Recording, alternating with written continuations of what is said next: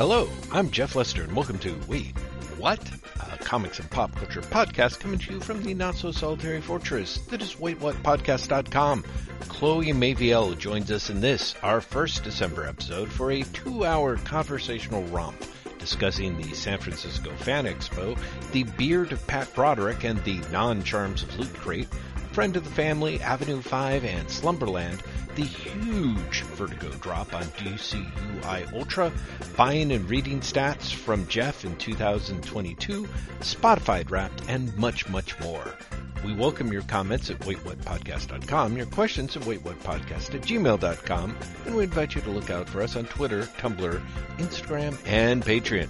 As always, we hope you enjoy. And thank you for listening. Jeff Lester! Graham McMillan, hello! I mean, close enough. Oh, I'm sorry. Graham, I'll get it right sometime. You know, I mean, we've got a few more tries yet, Jeff. Yeah, we do. I actually love the idea that whenever I call anyone on Skype, like whoever it is, I'm just like Graham McMillan. You know, even though it's like my family.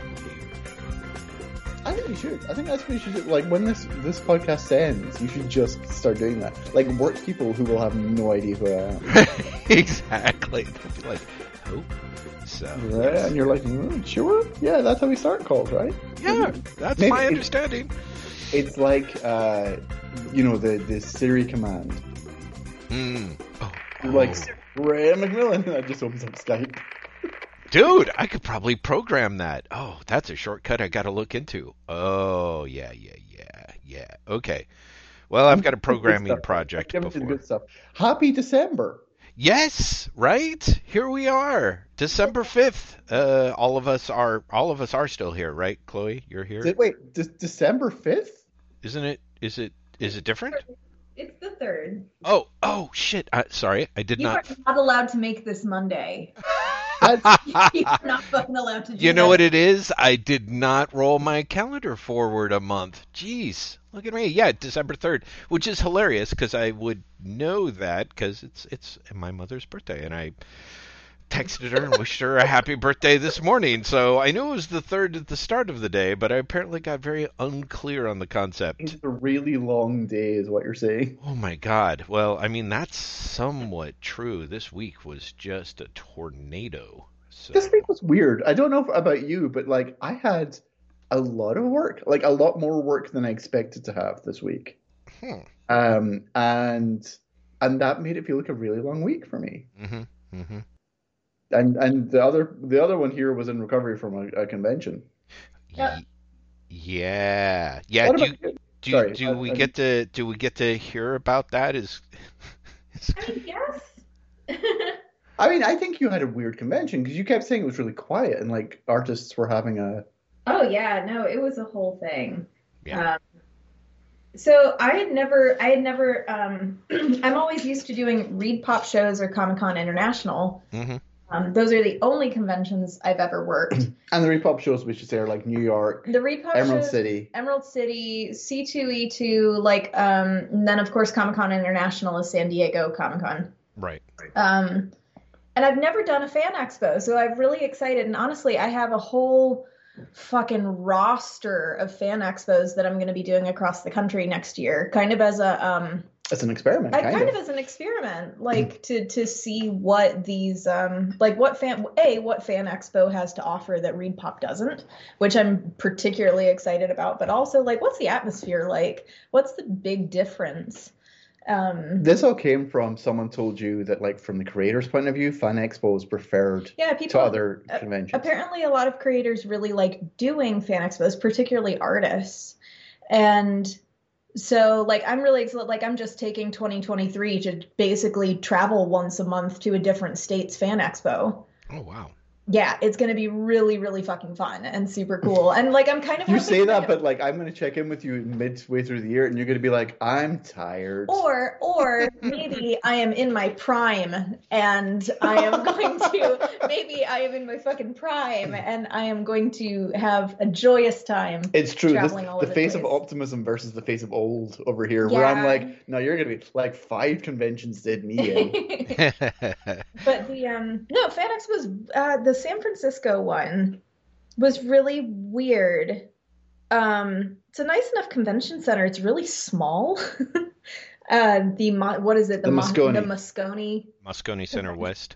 Yeah. Mm-hmm. It was surprisingly small for the convention centers that I'm used to being in. Well, again, you're used to like the Javits, which has just been like, extended considerably. Like, Jeff, I don't know if you've been to the Javits Center ever.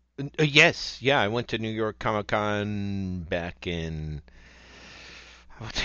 it's so long ago, but the Javits Center was in the process of being redone. So the short version is it's now twice the size, Jeff. Mm-hmm. Yeah. Right? And like, the San Diego Convention Center is massive. Right. Like C2E2, I can't even remember. I think it's just Chicago Convention Center, is also just like mammoth, right? These are big, big places. And Moscone is smaller, it's true. Yeah. But there were, a number of like, obviously really, really groovy artists and like creators that were there. And it was a mix of like old school and new school. Yeah, like Carl Potts was there. Carl Potts was there. Pat Broderick was there. Wow. Yeah, which was extremely cool. Pat Broderick, whose beard is truly something to behold. Like you're saying it's Jeff. Yeah, no, that could okay, far rivals Jeff's. Oh, hold on. Sorry, Jeff. For people who don't know this, Jeff has quite an impressive beard. It is. It's pretty. It is very. I'm trying to think of. It's lots of adjectives. It's. You can pretty much pick one, Chloe. I'm fascinated to hear what it's going to be. It's worth pointing out that Jeff was supposed to send me the photograph of himself with the Judge Dredd cutouts for the last Rock and didn't. And I think it's because you're hiding the beard from the world. So, Jeff, don't be a coward. Put it in the show notes for this episode. Just how big the beard has gotten. Yeah, I'll put it. I'll send it to you for. The final Drock. We've got that. We've got original art to show off. Like, Yeah. I'm just saying. People are going to need to see the beard. Anyway, Pat Broderick's beard is similar. Is apparently more voluminous, huh? Well, voluminous was not the word. It's very long. Yeah. I was very surprised. There were those guys. There was Trina Robbins. But you talked to Yannick Piquet, right? And you talked to Mitch Gerads. So you're talking like today's artists as well. Yeah. No, it was Mitch Gerads was there. Tom King was there. Frank Cho was there. Wow. So it was an interesting mix of creators. Yeah, Ben Templesmith was there. It was a good mix of people. It was really interesting from like a creator perspective, but man, it was all over the fucking place in terms of exhibitors. Mm-hmm. Because it was basically like the perimeter of the convention center was all of the guest artists. Mm-hmm. And the center of the whole thing was, the big box vendors. Mm-hmm. And, the same Spider-Man print that you see at every convention, and everybody buys 10,000 copies of it because why not? And like very, very small local artists, a handful of them. But otherwise, there were people selling like sports massage guns. Yeah. Why not? Sure. Okay. And like loot boxes. There was one loot box place there because there's fucking loot box thing. At every convention and every single time I get irrationally angry at the idea of loot boxes. You hate loot boxes a lot. I'm like, why the fuck would I pay you $50 goddamn to not know what I am getting?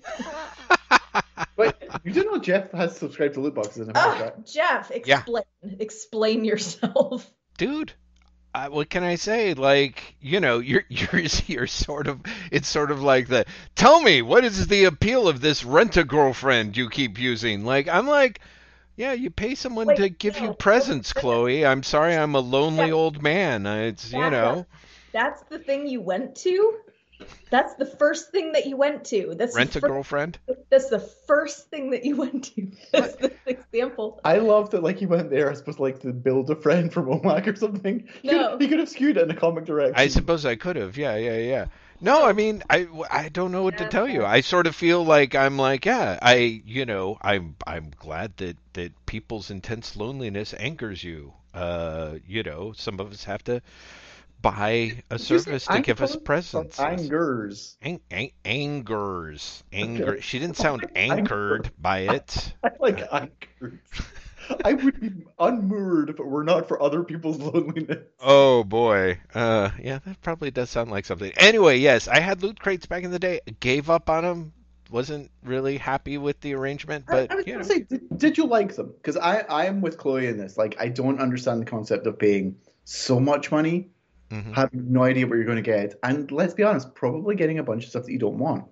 Well, as I recall, so I don't recall that it was that expensive, although maybe it was. I feel like it was a little more reasonable because again, it was, I don't know, 8-10 years ago. It feels like a long time. There was also a period in your life where you were making good money and you also had really low rent.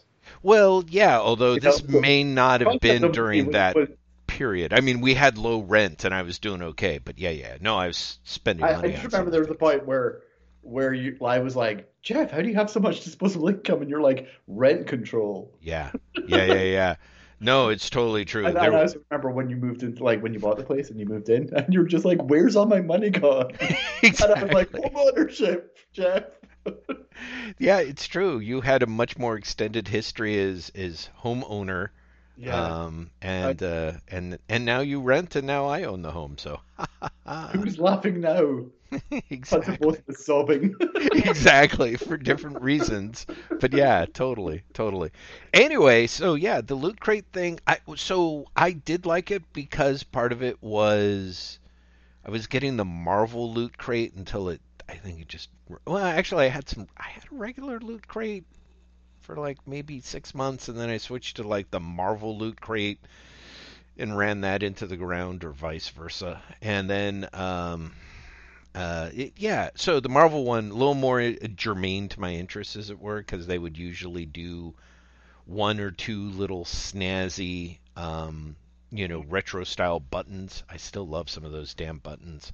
And iron-on patches that were usually cool, and then there would be some sort of comic that was something that I would never have picked up otherwise. And then, then Funko, I think, bought it out or something, and then suddenly it was just Funko Pop on top of Funko Pop on top of Funko Pop, and that was when I started desperately looking for an exit.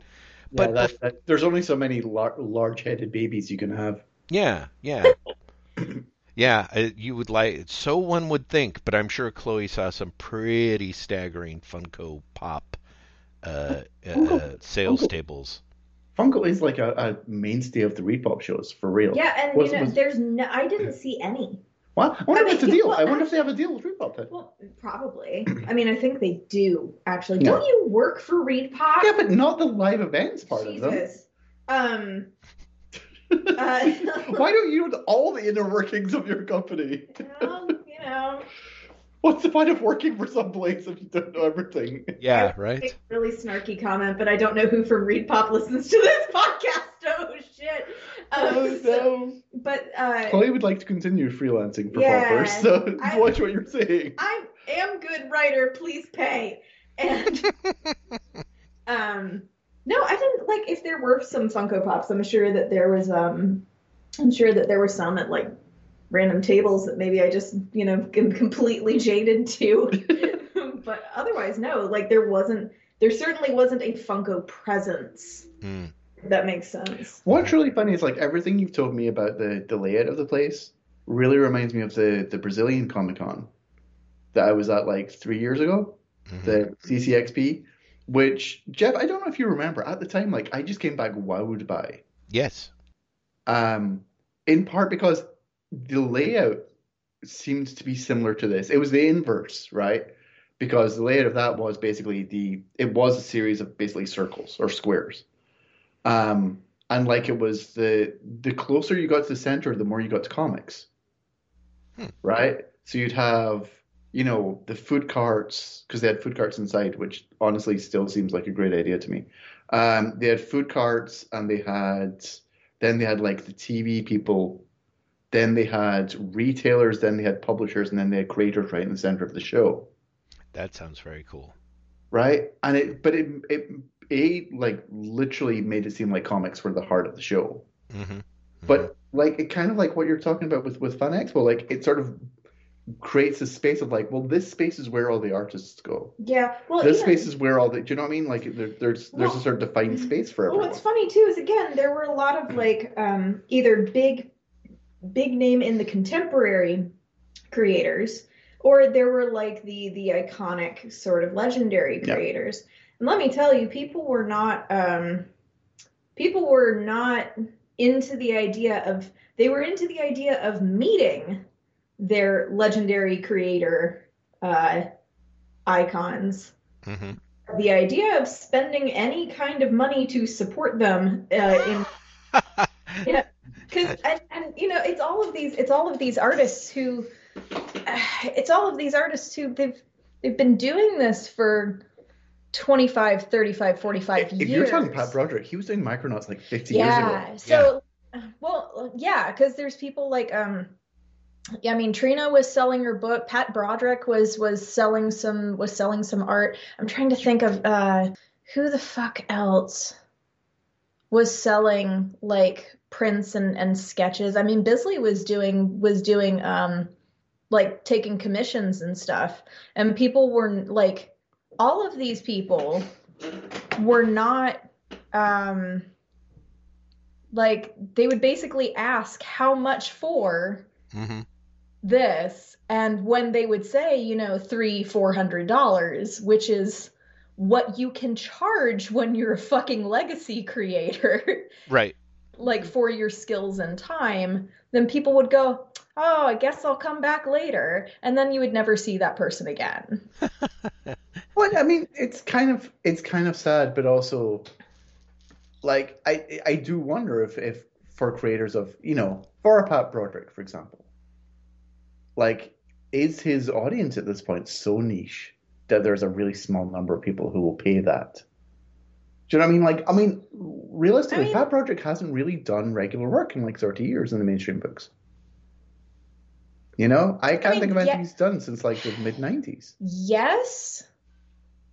Yeah, I guess. I don't know. I find it sad because, again, Pat Broderick was never my favorite artist, but like he also... No, he's still fucking good. But also like Steve Leialoha was there too. You see, that's the stuff that makes me sad, because like you and I have talked a lot about like our shared love of Leialoha. Yeah. Right? And, the idea that people aren't just in general, but like bowing down to him is crazy making. Yeah. But at the same time, like, you're saying people are asking how much things are. And like if Leialoha was offering a print for like $100, I'd 100% get it. Oh, I know. But if it was $400, I would be like, maybe not. No, but I'm not talking about a print. I'm not talking about a signed print. I'm talking about Steve Leialoha doing an original head and shoulders original sketch for you. Yeah. No, because I'm no. Like there were a bunch of people selling prints, right? Yes. And it's different when you're charging like $20 or $30 for a print, and then you can even sign it. And honestly, again, with legacy creators, like these iconic legendary creators, yeah, fuck yeah, charge for a signature. Yes. Charge $5-10 for a signature, especially when you have people bringing you stacks of comics to sign and shit. Mm-hmm. But like it's just kind of sad when you sell your prints, sell your signatures, but when people are saying, like, coming and specifically asking, how much can I commission, like what can I get for a commission of whoever. Yeah, and like I want to do that. And they're like, "Oh, I'm really excited to do that for you." Like a shoulders and but like a bust Yeah. commission is $350 and it'll take me like an hour. And they have examples on their table of what that kind of commission will look like, and it is shockingly beautiful, and it's signed, and it's on good paper, and it's like it's one of these things that'll last and is specifically tailored to you. And people look at that coming to these shows knowing full fucking well who's going to be there and say, nah, you're charging too much. Fuck off. Fuck off and eat shit. Are you kidding me? Like, that just makes me mad. It makes me really, really mad. Please tune in for Fuck Off and Eat Shit, closing podcast starting in January. Oh, I can't wait to hear it. Let me tell you. Pay them the money, you rat fucks. Like, what is this? What's funny is, like, I was saying that, and now I'm like, oh shit. Okay, if Brad Broderick's there at New Orleans, you've got to get. Like, I know exactly what I'd want. What would you want? I would want a bust of Acro-Year from Macronauts. Okay. Yeah, for real. Yep. Yep. I'm a nerd. Hi, I'm a nerd. Welcome, everyone. Welcome to our episode. I'm a nerd. So my understanding, and I could be sort of mistaken, but this was the kind of the first San Francisco fan expo. It certainly seems like, San Francisco doesn't have a great track record for being a convention city, or rather a comic convention city. The part of the problem is there's all kinds of other conventions all the time in San Francisco, which is part of the reason why there was a comic book convention the weekend after Thanksgiving, because the weekend of Thanksgiving, Jeff. Well, sorry, yes, the day after Thanksgiving, which is even worse. Which is just crazy, right? Yeah. But I mean, you were telling me that the creators there were talking about it being slow. Oh yeah, no, the show in general was really slow. But again, it was Thanksgiving weekend. Yeah. Mm-hmm. So, and preview night was on Black Friday. Preview night was from 6:00 in the evening to 9:00 at night, which is certainly a fucking choice on Black Friday. Yeah, for sure. Yeah, that is the preview night timing for San Diego.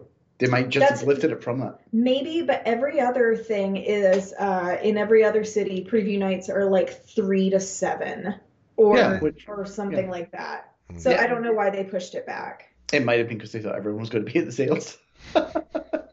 No, but Jeff, okay, so like I've lived in San Francisco. You've lived in San Francisco. You're still in the locality roughly. Right. Why isn't San Francisco a good town for comic conventions? Like there used to be WonderCon years now, like what, 15 years ago? Yeah, exactly. Well, and it used to be there. Yeah. So, but even more to the point, WonderCon only in its last few years was a San Francisco show. It was actually an Oakland show before that. Yeah. So the Bay. And this is part of the weird thing is San Francisco is the quote unquote jewel of the Bay Area, but most of the legacy shows that happen in the Bay Area happened elsewhere, whether that's like WonderCon being over in Oakland for so many years and only coming in after San Diego bought it for a few years in San Francisco before they yoinked it and pulled it down to Petaluma, I guess. Anaheim is it? Oh, Anaheim, right. And there's shows like HippieCon. The Alternative Press Expo was always down in San Jose, which was kind of an odd choice. Ape was in San Francisco for at least a couple of years. Yeah, there were 2 or 3 years where, again, I think, sorry, you're right. It got purchased. I think it also got purchased by San Diego Comic-Con. Yep. And then was moved to San Francisco for, 4 or 5 years. But it's been a long time, since there's been a show in San Francisco. And so it wouldn't surprise me in a way if people were just like, it's not even on our radar. And so I think the big problems tend to be that San Francisco is it's a super expensive hotel town, and so the conventions that take up so much room and money and everything are usually people who can afford to pay like multiple hundreds of dollars a night for their cheesy ass hotels. Most people who come into town for, a dentist convention, they're going to stay in the hotels and ring up the bills, and those are the people that are always going to get the preferences. The San Francisco comic conventions, because it's harder for them to book, basically get guests in hotel rooms because they're not doing anything like San Diego level numbers.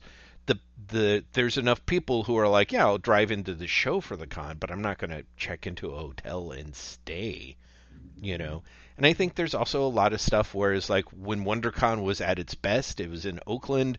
It was on a hotel that was right near BART, so people could BART to it, but it was also a little bit out of the way that, maybe people would be like, what the heck, I'll stay in Oakland, and it wasn't super expensive. So San Francisco is very much a case of it is not, it's just not affordably friendly enough, I think, for comic shows. And again, the idea that the Fan Expo guys were only able to get Black Friday and, the days after Thanksgiving, and I think they might be locked into that for multiple years.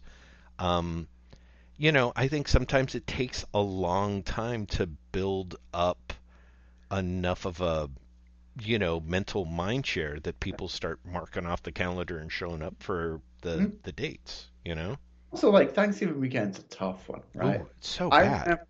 Last year was when it was Thanksgiving weekend was when San Diego Comic-Con did their special edition show. Oh, right. Because they didn't have a summer show and then they had one in the fall as basically like a tryout. Can we do it again? And I remember at the time, basically everyone, because I was still,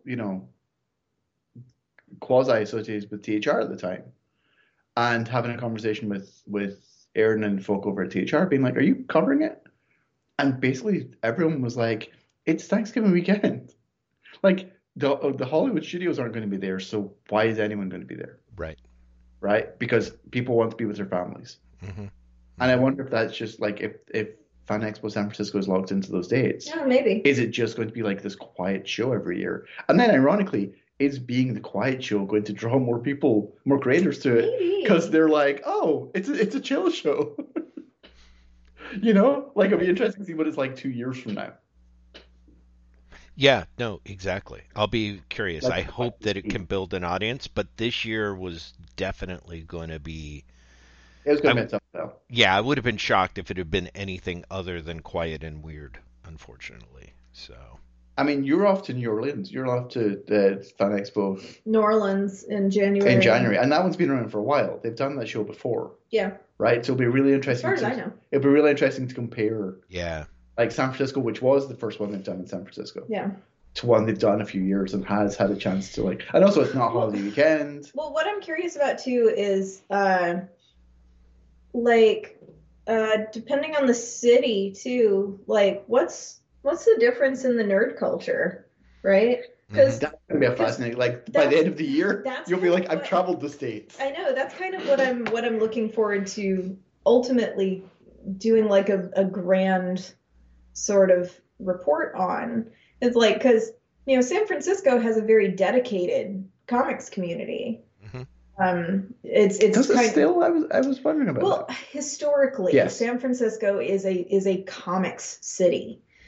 Similarly to how Portland is meant to be a comics city. But honestly, if you go to a lot of I'm doing Portland Fan Expo in 3 months, in February. And I'm really curious to see how that differs from like Rose City Comic Con. I'm really curious to see how Fan Expo's Portland is going to differ from Rose City. But I want to see how it differs from Rose City. And I want to see if but there are also I don't know what the nerd scene is like in New Orleans. Mm-hmm. I do, however, know what the nerd scene is like for GalaxyCon, which I'm doing in May, mm-hmm. which is in Richmond, Virginia, which has a massive nerd community. Which you've done. Which I've done before. And I've done AwesomeCon in DC too, which I also want to go to. Yeah. because like and DC has a pretty dedicated like nerd spot too. But there are a bunch of cities like random, conventions that happen, like random fan expos that happen in like Columbus, Ohio. I'm like, what kind of nerd scene is there in Columbus, Ohio? Like, how far are people willing to travel to this one particular city in, honestly, what for most people is considered flyover state? But as you said, because it is, maybe people are willing to travel really far. I know, that's kind of what I'm excited about. Chicago was the one show you didn't do with me this year, right? And Chicago was the show that had the most, I don't want to say civic pride, but the most local identity. Right? San Diego Comic-Con, it takes over San Diego. Yes. Right? And Jeff, even more so than it was with last time you were there. Like, San Diego Comic-Con takes over the entire city now. It's amazing to imagine it doing it more than even when I was there. But yeah. What's funny is I almost feel like San Diego goes away and the city becomes Comic-Con. Right. Yeah. And like, Seattle Emerald City, it's like there's a convention happening and there's Seattle and they're never the twin shall meet. Okay? Chicago felt very much like it was a show about Chicago. Does that make sense? Yeah, no, I get that. It felt like it was a show it was a convention that was like, yeah, you're a show in Chicago. That's kind of fun, This is a Chicago Comic-Con. Like for real. That's because Midwesterners are fucked. But for real, like, creators would call out the city in the panels, and it was the one show where like it would get like cheers or yells. Like for real, it really would. And it's this city where oh god, I forgot his name. The guy who created Radiant Black, Kyle Higgins. It's the city where he lives, right? And Radiant Black is set in Chicago. And he did like 3 or 4 panels. I think just because he was local, but he did 3 or 4 panels and he would talk about like, I'm going to reference specific places in the city, like in my stories, and it would get whoops, That's so cool though. But it is really cool though. That's really what I'm saying. Like there's something about being like, oh, I'm actually in a sense of place. There's a sense of place here. Which is really funny because I feel like for how much there are like very much there's very much a sense of New York in like a lot of Marvel comics. You don't really get New York Comic Con doesn't really feel really New Yorky. No. Then what's New Yorky it was this year was that people were dicks. Yeah. No, but it didn't feel particularly New Yorky this year. Part of it is I think this is true of San Diego as well. I think shows can get so big that they just become like hermetically sealed. Yeah, I guess so. They just like take over everything and the show is the show and that's it. Yeah, I mean, as I recall, the Javits Center is all but like being bussed out to like a bomb test drop site or something. It's just kind of like I don't think it's that, but people have always said that to me though, and I've always thought it's not as in the middle of nowhere as everyone thinks. Which place? The Javits Center. Oh. No, I think the Javits Center's fine. I think it might be like a thing for people who know New York better than I do. Because I remember you and I remember Adam Nave both telling me before I went for the first time, more like, oh shit, no, the Javits in the middle of nowhere. There's nothing close to the Javits. Mm-hmm. And I genuinely don't think that's true. Mm-hmm. I think they're like a 5-minute walk or 10-minute walk from like the Madison Square Gardens, right?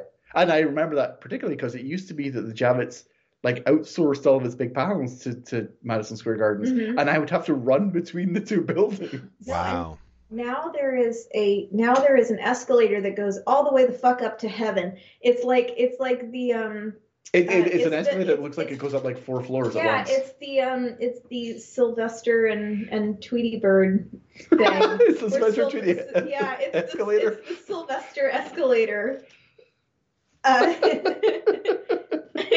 It just goes all the way up. No, that's correct. You're second guessing your Looney Tunes references. Sylvester escalator sounds like it's a disco thing. It really does. Sylvester? Oh yeah. Oh, see, that's good. Yeah. You're like, I'm gonna write that song in my head all night. Sylvester escalator. It feels like they go together as well. It feels like it should be a song. Yeah. Jeff, I'm disappointed you didn't start singing.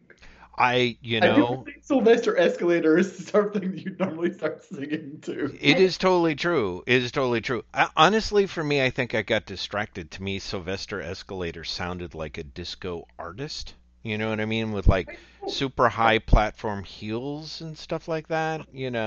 Oh my god! And they could be the clear platform heels that have like a little escalator inside them. Exactly. That move up and down and like. You and I are on the same page. Yep.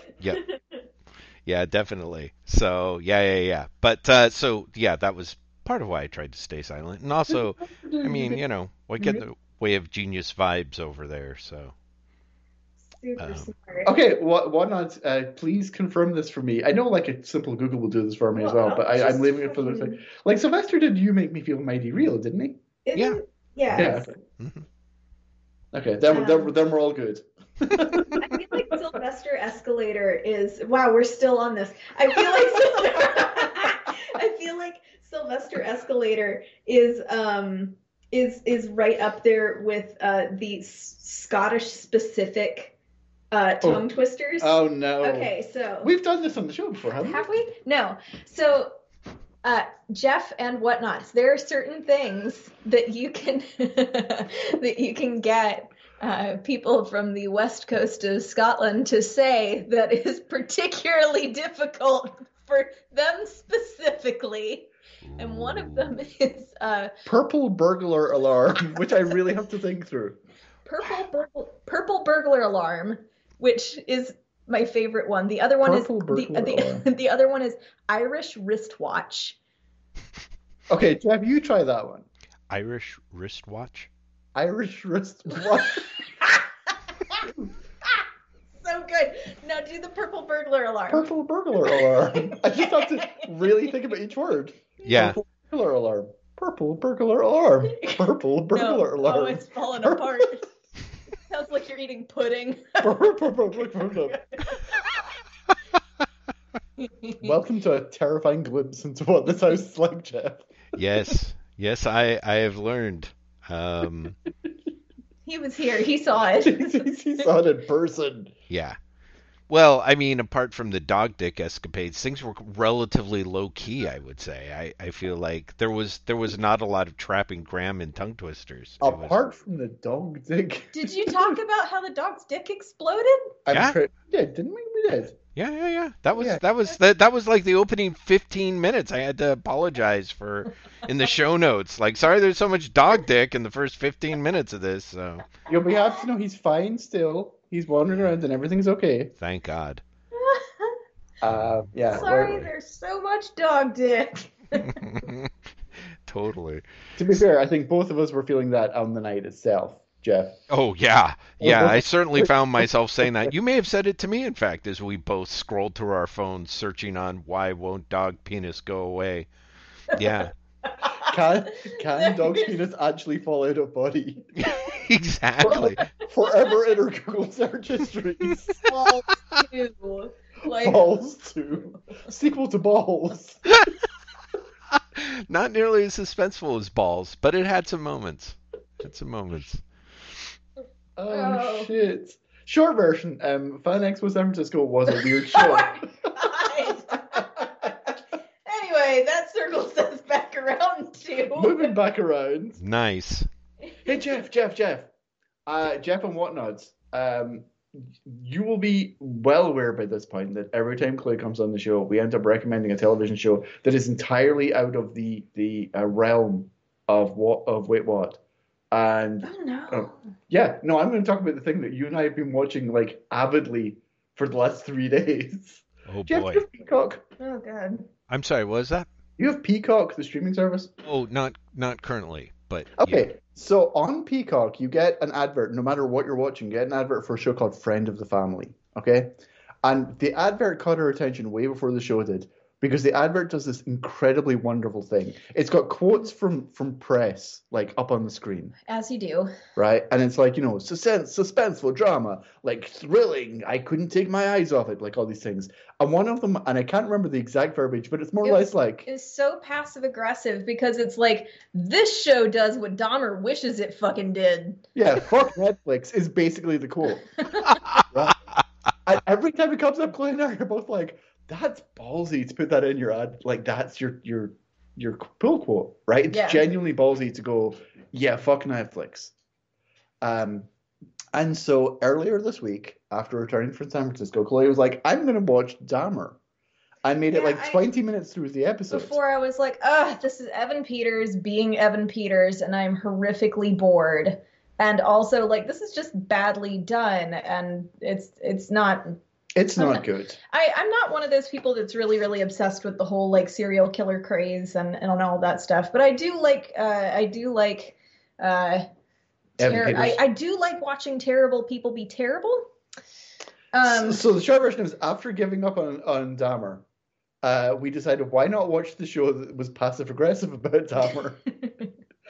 And let me tell you, I don't think I've ever been as actually creeped out by something and yet compelled to keep watching as I have been by this fucking television show. Wow. It is based on a true story show. Oh my god, it's called A Friend of the Family. I said what it's called. Oh, you did. It's based on a true story thing about basically a gaslighting pedophile. Yeah. But the twists and turns are such that you genuinely think that it's written by people who are like high.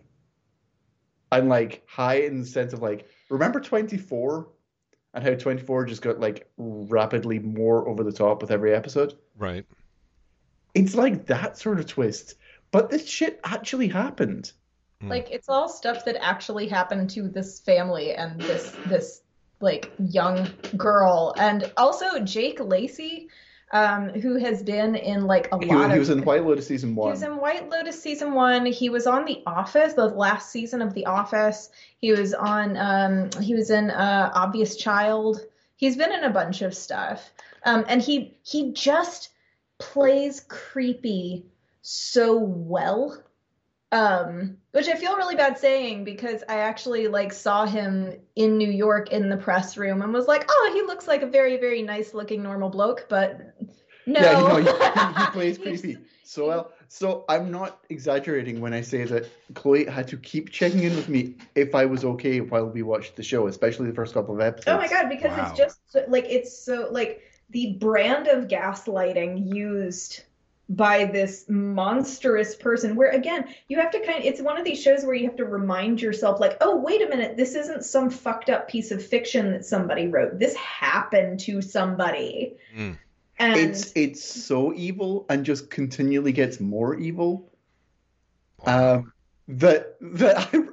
I'm not joking, I genuinely was like upset watching it, and yet compelled to keep watching, more or less because I wanted to see that he didn't get away with it. Right. Do you know what I mean? Like, I got that involved. I was like, no, something terrible just has to happen to him. Something terrible has to happen to him, please. Like, something terrible. If you have A, Peacock, and B, like, it's like 9 episodes of like 45 minutes each or something. Yeah, and also like obviously they do not show anything graphic or triggering in particular, but if you are somebody that is not comfortable with that particular gaslighting scenario, maybe don't take this recommendation. But it was like, I keep saying compelling, but it was utterly, we kept going back to it. We kept being like, okay, we have to see how this ends up in a way that like I can't remember anything being that like, you know, immediate obsession. Like after the first episode, we were like, oh, I guess we're just going to keep watching this. Oh yeah, no, it turned into us sitting there going like, do you want to watch that fucked up show? Like, I'm not joking. We would say things like, you know, Gavin's gone to bed, so should we just keep watching the creepy pedophile show? Yeah. Wow. Because, you know, that's a normal thing that people say. Yeah, all the time. On the flip side, my other recent television obsession, Avenue 5, finished this week. And did you see it, Jeff? Oh, wait. What do you mean? Was that the last episode this week's just passed this last episode of the season, yeah. Oh my goodness. Oh, okay. That's interesting. I'll let Edie know, because actually I really thought the ending was quite clever, but it also has enough of a cliffhanger that I assumed that there might be another episode out of it, because I was kind of like, how can they top that? No, interestingly enough, we for whatever reason, I think because the weekend was so nightmarish, we didn't see it on Monday night.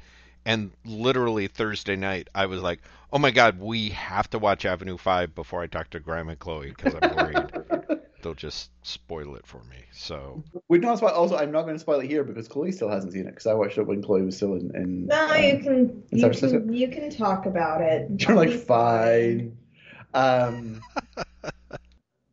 But like it continues to be the funniest show about how ultimately terrible everyone is. Oh my God, yeah. I don't think anything for me topped the previous episode where they were being graded based on how likable they were. Oh yeah, that was so good.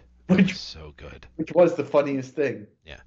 Okay, no, I have to interject for 1 second to tell Jeff about the awful joke that I made. Where when we decided we were committing to watching A Friend of the Family, and I gave up on Dahmer, we got 2 episodes. It took two full hour-long episodes of this show before we made the joke from Avenue 5 that we were so caught up with the we forgot about Cannibal. It's perfect. Oh my God, I love that punchline and the fact that you made it applicable to your TV viewing habits. That is genius. It's all I have, Jeff. It's all I have. That's brilliant. Oh my God. Yeah, that, and of course that episode of Avenue 5. Yeah, no, Avenue 5 was really, both seasons have been brilliant. Yeah. Been really good this year. Mm-hmm. So those are the 2 TV recommendations I'll make, apart from like now we're just watching holiday shit because it's December. Oh yeah, right.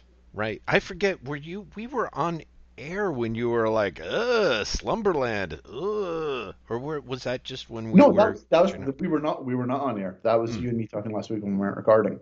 Right. Whatnots may or may not know this. There's a Netflix movie called Slumberland, starring Jason Momoa, everyone's favorite beard. And what you may not know, because it's not mentioned at all in any of the promotion, is it's a Little Nemo in Slumberland film. Yeah. But it's a Little Nemo in Slumberland film made by people who may have once seen a book called Little Nemo in Slumberland in a bookstore and haven't read it. Totally. Like, it is so removed from the source material as to be like almost entirely unrelated. To the point where the plot of it is there is the daughter of a lighthouse keeper whose nickname is Nemo, and her dad disappears in a storm and is presumed dead. But it turns out he has a map to buried treasure that Jason Momoa's character shows up and it wants back because he used to be the partner of the perhaps dead dad. And so they go into Slumberland to get the treasure. You know, like Winsor McKay always said Little Nemo in Slumberland was about. Yeah, no kidding. You know? Like, so shockingly removed. And it draws imagery from the McKay cartoons. Mm-hmm. But that's it. It's so amazingly removed. It's really generic. It's an impressively generic film. And what I was telling you last week was the 10-year-old watched it. And the 10-year-old was super into it, but also was like, after half an hour, was like, I'm done. Like, well, come back to it later. And in the week since has shown literally zero interest in going back to it. So I think it's one of those things where like the spectacle was interesting and distracting enough, but it did not stick in his brain at all. Wow. So yeah, if there's an opposite of recommendation, Slumberland on Netflix. It's shit. Just it's shit. And I say that as someone who like watched Spirited starring Ryan Reynolds and Will Ferrell today on Apple TV, and that's also shit. But like, I would rather watch Spirited again than ever watch any more Slumberland. Mm-hmm. So, you know, take that as you will, Whatnots, which is to say, please don't watch Slumberland. You're better than that. You're better than that. Says. I care about your well-being, Whatnots, even if Jeff doesn't by bringing up Slumberland again. Well, I was hoping that we could have a few extra minutes of Slumberland slagging, I guess. Since we're doing a bit of a TV roundup, and I hadn't really watched anything since Avenue 5. I'm trying to think, what else have we watched? We basically have just been watching Creepy Cannibal Show. I watched Creepy The Cannibal Northman. Show. Oh, you love The Northman. Man, The Northman fucks. Sorry. It's actually really good, so... I'd be into watching it, yeah.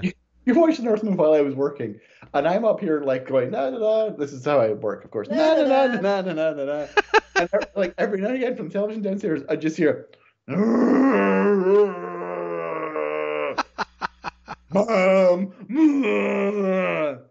And I was like, first of all, I honestly thought it was one of the dogs being sick. And then I was like, it's the TV downstairs. It's the North. Also, making that noise was really hurt my throat.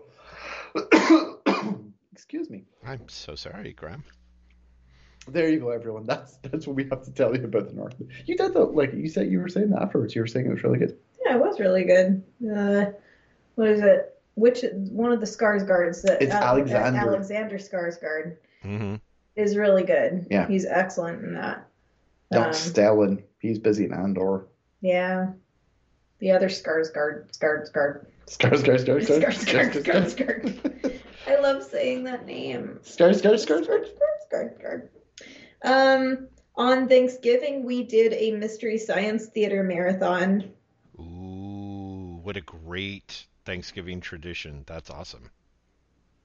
You love that show. Yeah. I don't think I'd ever seen that show before you. But you love that show. That is deep in your lore. That is part of the you mythology. I have lore. Yep. You have data and you have lore. You've got both of them. Oh, come on now. You met Brett Spiner at Fan Expo San Francisco. Yeah, a little bit. So there you go. See, there's bringing it back. Yeah. I think you said little bit. How could you be someone a little bit? Well, because I was okay. Is this a story you want to say publicly, or is this a story that we save afterwards? I'll say no. It's the nice version is that I met him, but I had You'd had a drink. I'd had a wee tipple. So in other words, he's met you. Is what you're saying?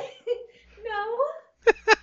Wait, who's this? I'm sorry, how did I miss this? Brett Spiner, a.k.a. Data, a.k.a. Lore. Oh, okay. Holy shit, you met him while you were drunk. Oh, boy.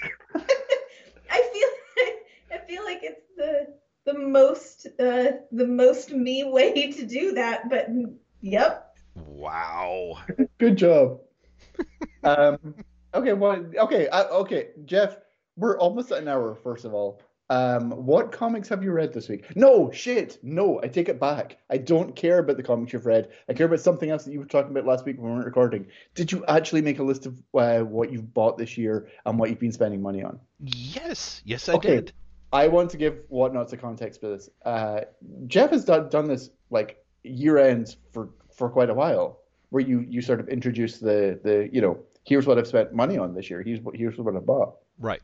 But you mentioned last week to me when we were just talking that you were going to do this, and I realized that I haven't really spent money on comics this year. Really? Between comps, mm-hmm. Being a subscriber to DC Universe and Marvel Unlimited, mm-hmm. Hoopla, I don't really buy new comics. Wow. Like, I bought maybe a handful, but when I say maybe a handful, I'm literally talking like less than 10, I think. Jeez. And of that 10, I would say more than half were for work. Mm. Right?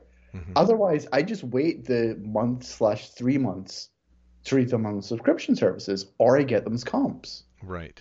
Because I get comps from like Image, from Boom, from DC, from Dynamite, like from a bunch of publishers. Mm-hmm. And again, there's the subscription services, or there's Hoopla if it's things that I don't have a subscription service for.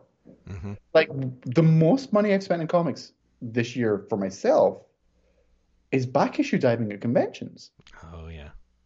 Right? Like, and, in that case, yeah, I bought, like, tons of shit. Mm-hmm. Like, a lot of it.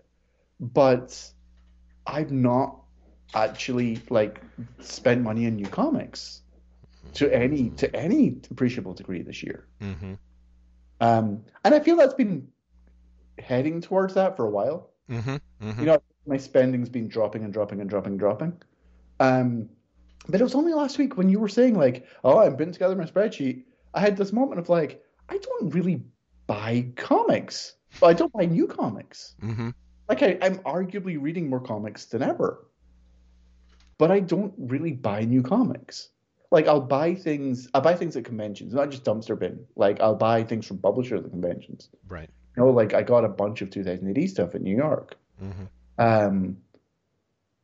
But I don't think I buy new material anymore, and that's really strange to think about. You know, because it's not like I've stopped reading new material. It's just I don't buy it. Well, I mean, And for me, when I say new, like I'm including like waiting 3 months for Marvel Unlimited and that. oh, okay, okay, yeah, You know, because Mm-hmm. that's 3 months is still relatively new. Yeah, certainly, certainly. You know, and like now the DC universe is a month. Yeah, that feels new to me. A month old feels like new to me. Yeah. So, yeah. So anyway, that's I kind of wanted to sort of put that out there. Mm-hmm. Before you start talking about your spending because it feels I don't know, it feels really interesting to me Mm-hmm. that like I've dropped off to that extent, but I would say I'm still reading as much. Mm-hmm. Mm-hmm. More. Yeah. And I'm also curious if okay, so this is an introduction to what you've been spending, right? Yeah. Are you buying Marvel or DC books anymore? There is some Marvel and DC books. It's funny that you asked that because I put together a pivot table on the stuff that I read in 2022, but not as much of. I don't have that in place for the publishers here, Yeah. which I probably could given a few minutes. But yes, long story short, the majority, and this is not going to be surprising, of my spending in 2022 was on manga. Yeah. I expected as much. Yeah, exactly. And then the out of Marvel and DC and Image, it was a much smaller percentage and almost evenly split between the three of them, I want to say. Probably with a bit more Marvel. I was going to Because, say, I'd be surprised if you're getting as much Marvel as DC. yeah, yeah. So, well, I mean, the thing is like there were things through digital subscriptions, like, I had a subscription for Nightwing and I had a subscription for like Savage Avengers up until it ended. You know what I mean? So, like, Nightwing as an ongoing, once I quit, like, say, the Avengers, for example, I didn't, the stuff that I was picking up for Marvel was usually miniseries type stuff, like Defenders Beyond, or, the like, I guess. And so it's interesting how much, if you just get, one or two regular recurring subscriptions, those kind of add up. If Yeah. nothing else, they just sort of, you know, between Nightwing and the Night House on the Lake, that's two books of DC month in and month out. Whereas like Defenders Beyond is over in 5 months, and it's like, did I start anything else? So.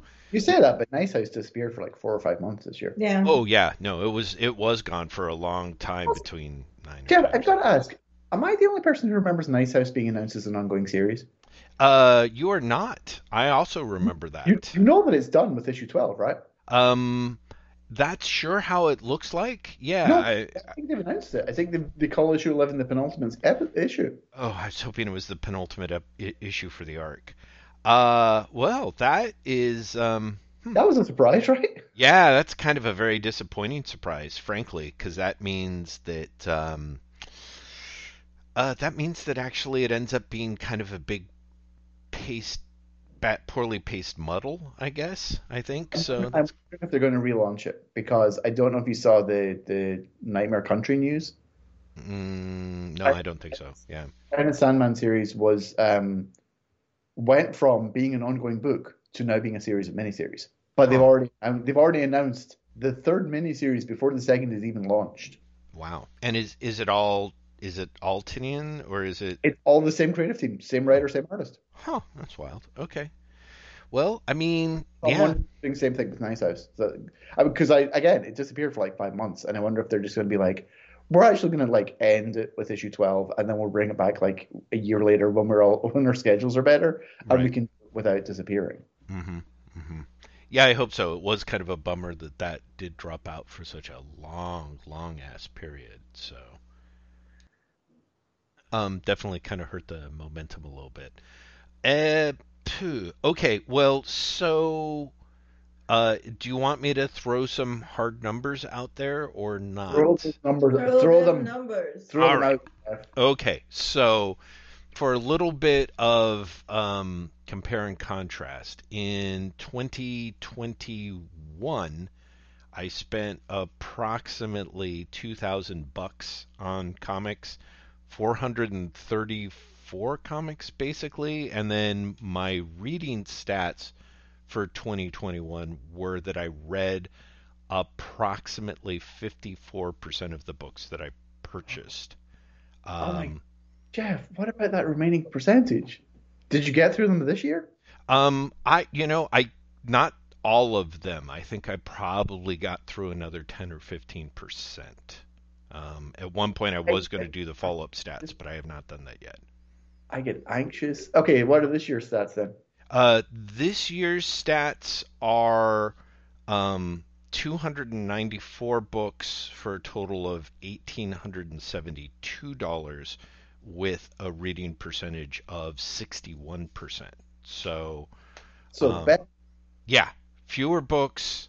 Fewer books, but not significant. Like it feels like your number of books dropped like almost halved. Yeah. But your amount didn't really drop that much. Right. And part of the problem for that is this year I spent more money on manga, which tends to run in the $7 to $10 range. Okay. As you know, there was also some other things that one of the stats that I picked up from 2021 that held true into 2022 is I buy books on sale, but they actually get read at a lower percentage rate than either impulse buys or subscription being best.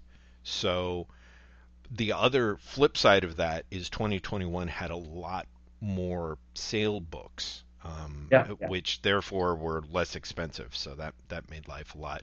Sure. You know what I mean? Everything got inflated. So yeah.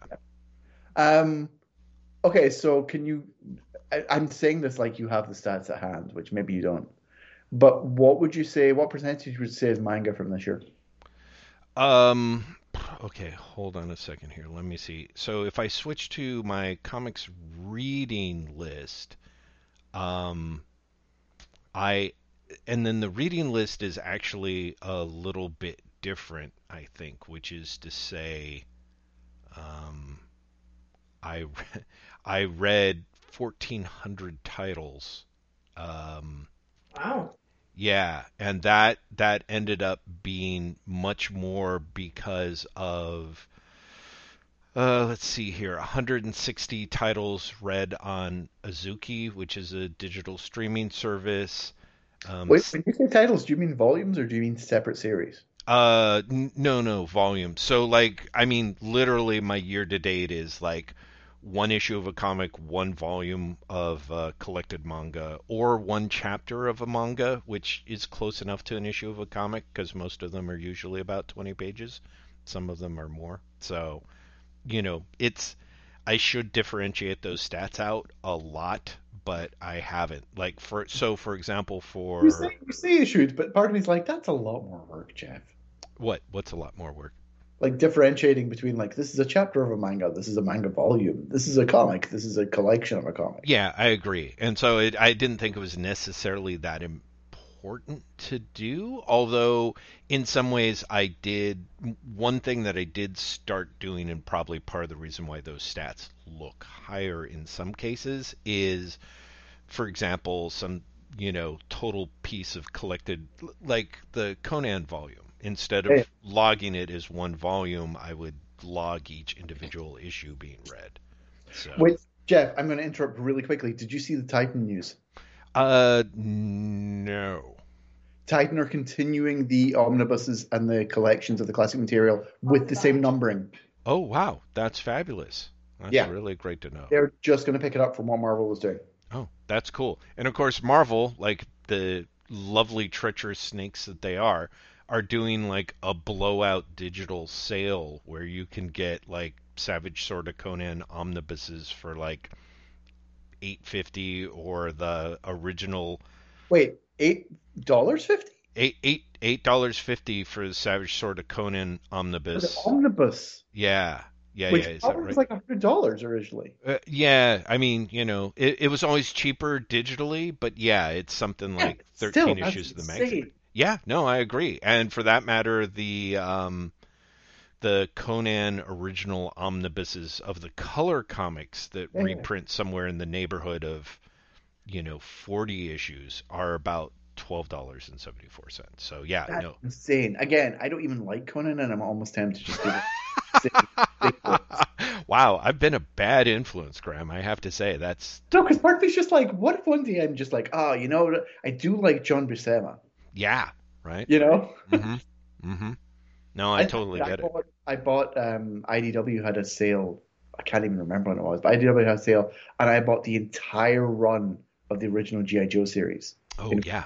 Editions, and the entire run of the original Marvel Transformers. Yeah. And I'm not through either of them. Yeah. No. And those are things I like, have nostalgia for, like. So the idea of me buying Conan, I would never get to those comics. Yeah, exactly. So let's see. So there was basically, I would say that by and large, manga was the biggest chunk of what I read, and most of that weirdly probably ended up being overall it would be much higher. Well, maybe not, because honestly it's somewhere in the neighborhood of 350 volumes of manga between Bookwalker and Comixology. So those would be purchased books on both sides, and some of that does cover like a range of time.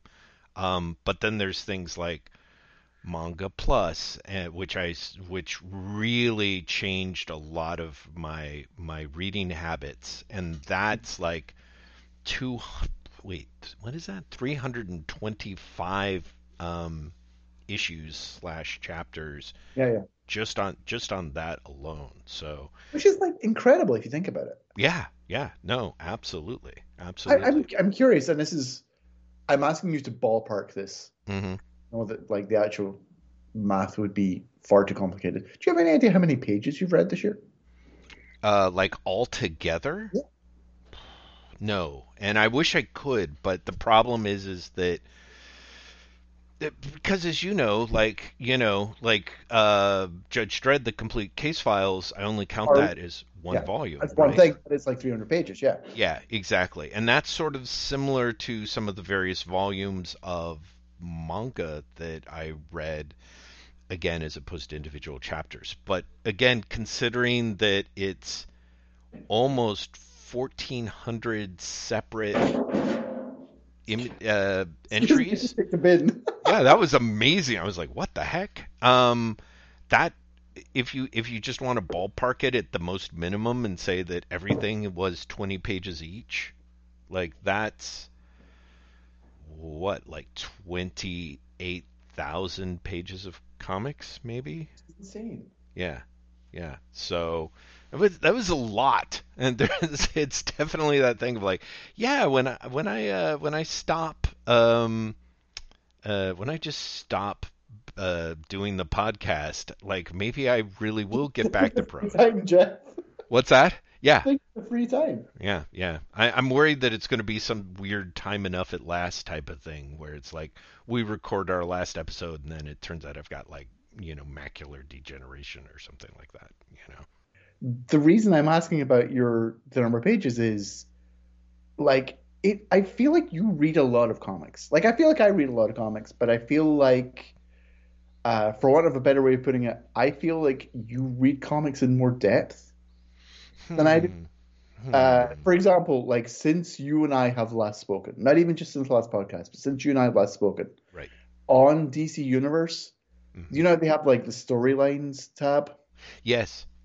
One of the storylines is Superman Blue, which is like the entirety of when he got the electric powers in the 90s. Oh, wow.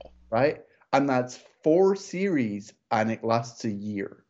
Just over a year. It's like 14 months. Man.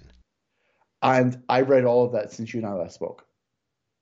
Wow. See, so why are you saying that I read things? I think you read things in more depth. I think I skim. Okay, to be fair, I can totally testify to that because I read at speeds. Oh yeah, which you point out. I sit there and look at him reading in bed at night, and I'm like, you didn't fucking read that page. That's full of text.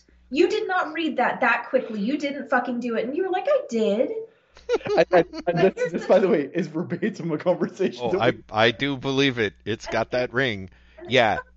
Because here's the thing, he doesn't actually read it, but if you ask him to tell you what happened on that page, he can actually tell you. Fucking annoying. But like you and I, Jeff, have spoken about this before. Like I think I read and skim in the same way that I do work things, which is I can retain in the short term and I don't retain in the long term. And I think you tend to read with more depth and you remember in the long term. It may be. I am aware that I read more slowly than you, and I definitely. Well, one thing that I learned that actually did help me was, because I read so much digitally, it's it's never around to remind you. Basically, especially if you're like doing something like Comixology where you're downloading volumes, reading them, and then, or like Comixology Unlimited, literally returning them and they disappear. So for me, keeping both the purchasing and the reading lists have been really helpful in that regard. I can't remember this year or last year I tried to do the reading list and I fell off within like a week. Yeah. Well, and it makes sense because in between the stuff that you read for work and again, the way that you really do binge read, you just pile through that stuff. I can be like the closest I think I really came to that this year was rereading Sunken Rock, which I had, a manga series, which I had read, I thought only like 3/4 quarters of, and really ended up reading something like 7/8 of, or something like that. And so rereading that, there was a point where I was like, oh yeah, I remember this. Skim. But also like, I think it's once you get comfortable in whatever way that you read, that's sort of the way that you read. I find that my brain sort of starts to melt if I go faster, than you. But I think you're incredibly speedy, and like you said, you retain it in the short term, and you've got like an excellent eye. But I would never. But it's funny because there are also still times where like we'll be talking about on a Drock or something about a case files or something, and you'll sort of misremember part of the story, and I'm like, well, he read it in a tenth of time. Why should he remember it? That is, and considering what you do remember and everything, it's a little, what's the word? Maddening, I think. I don't know if Chloe would agree with that adjective, but yeah. Jeff, I don't know if do you get the 2000 AD press emails? Yes. Did you see the Case Files 41 is the new one? I did. Did you also have a moment of like, shit? We should just fucking do it. Should we just read that next week instead? Did you have that as well, or is that just me? I know. I totally had it. I was like, oh shit, yeah, maybe we'll read it in January. But that's the thing with the Bless Them, like that volume 41 doesn't come out until like March or something, right? Yeah. So I don't even know. It's not. Yeah. But it was funny seeing it and just having that moment of like, oh, we could. I know. It's a sickness. No, it is. It's ending. It's ending. Next Drock is next week. Yeah. Last one. Wow. Wow. Yes, and this is the penultimate episode of Wait, what? Yeah, this is the wait to Just yeah, right. yeah. The wait to the what? Mm-hmm. Mm-hmm. Jeff, when you were here, you'll remember that I made a point of showing you an episode of Taskmaster. Yes. We were watching an episode. We were watching an episode of Taskmaster this week, and there's a guest on it who, upon discovering, for people in the UK who've seen it, it's the Darrow Breen. Upon discovering a piece of information he didn't really notice at first, went, wait, what? Wait, what? Wait, what? And said like we need to find a clip of it. And it was like, oh man, if only we weren't stopping the podcast, this could just be our new theme song. That would be great, wouldn't it? Just Darrow Breen saying, wait, what, repeatedly.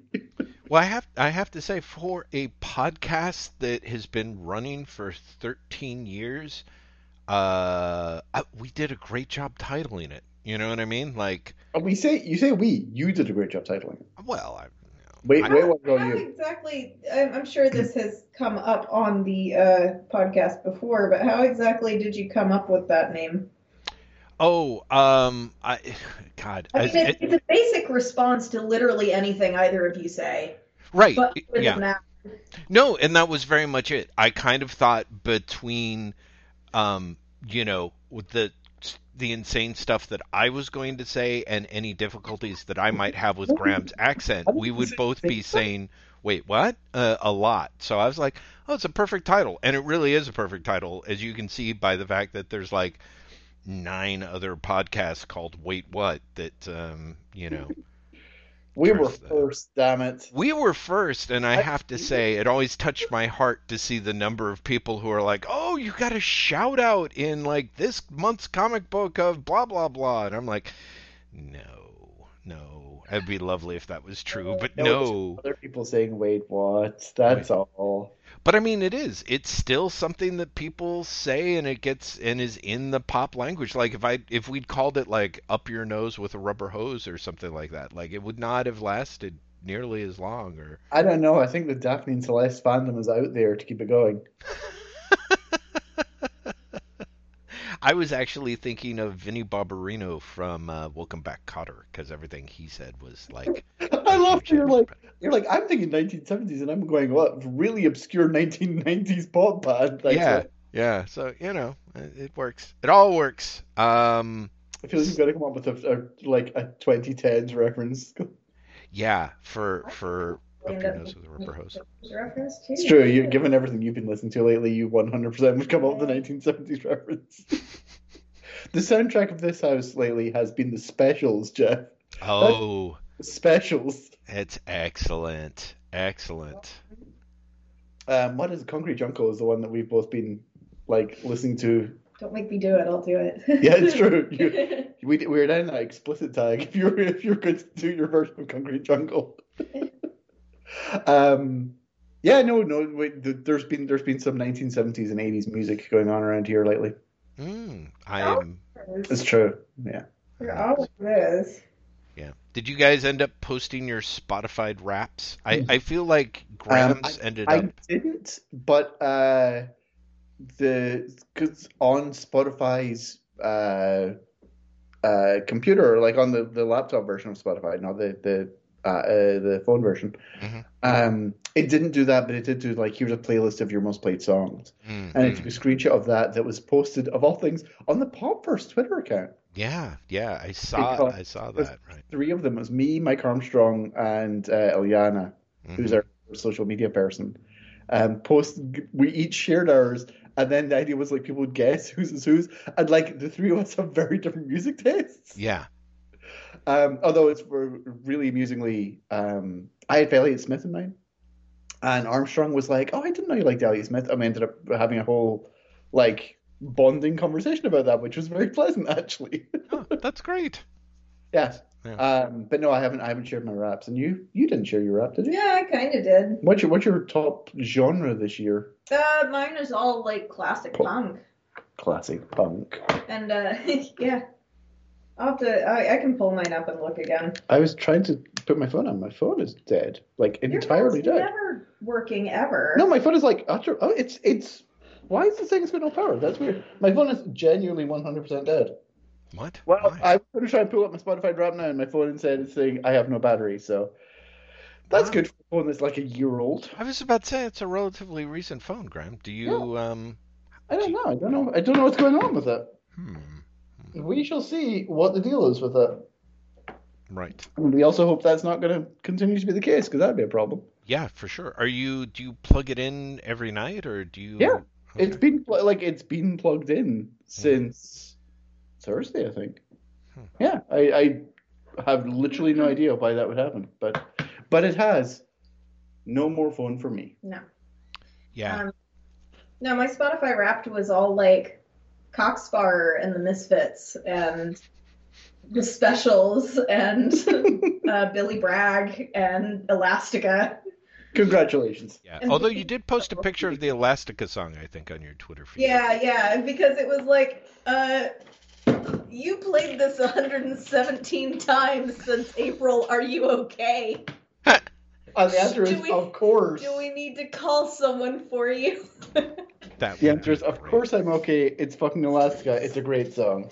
It's like there was a Misfit song, a Special song, and then there was one that was like, you've listened to Carnival by Bikini Kill approximately 90 times. And the main lyrics of that are all about, this song goes out to the 16-year-old girls giving carnies head for hits of pot and free rides. I'm gonna win that Motley Crue mirror if it fucking kills me. Now, we know that you've done therapy before, but we at Spotify want to make sure that you are properly taken care of as a person. Is there any... It's fine, Spotify. I'm an adult. Oh my God! I gotta say, I'm a grown up. It's neat. It's fine. We're doing fine. Just working through some shit there, Spotify. Oh no. I do think Spotify interventions should be the next big Spotify podcast for them. It'd probably be great. Yeah, for real. Are you just going to pitch a podcast Spotify where you just suggest, like, tell me your playlist, show me your most recent played songs, and I'll tell you what you need to talk about? I was just thinking that, Spotify admittedly is spying on all of us, and like just the idea that, it sees some sort of alarming trend and then dispatches to, find out, like, did this person, like, have a heart attack? And that's why they've played Pyramid Song like non-stop for like 6 days, or is it even scarier than that? Is the theme song of a heart attack? What's that? Are you telling me Pyramid Song by Radiohead is the theme song of having a heart attack? No, not particularly. I guess what I just meant is like someone listens to a song over and over again and then dies before they can turn it off, so it just keeps going and going and I going. love the idea of like Tom York was like the thing that would get you through having a heart attack. I mean, there's a lot of amnesiac that I think you could say is like having a terrible illness. I sort of suspected if I brought in the Radiohead, there would be a merry round of bashing on your end. So I'm glad. I don't know what to tell you. Radiohead and me, we're fine. Apparently, that's only true of half of the ones here. I was about to say, are you really fine though, Graham? I mean, I personally sort of have my doubts. It's twat music. It's twatmobile. It's 2022. Oh no. We're still talking about Radiohead, right? Because that's twat music. Okay. Wait, did you think you had like a fugue state that you thought we'd faded out of Radiohead? You're like, we're still. This is the conversation we're having 2 seconds ago, right? Yeah. It's like fade out in the middle and come back in. It happens so much. It happens to me all the fucking time. Oh my god. Oh god. No, yeah, but See, it's fine though, because when you have a band like Radiohead that everybody likes, but it is twat music. Yes. You just admit that you're a twat and you keep listening to it. Right. And people just need to learn that that's that's okay. fine.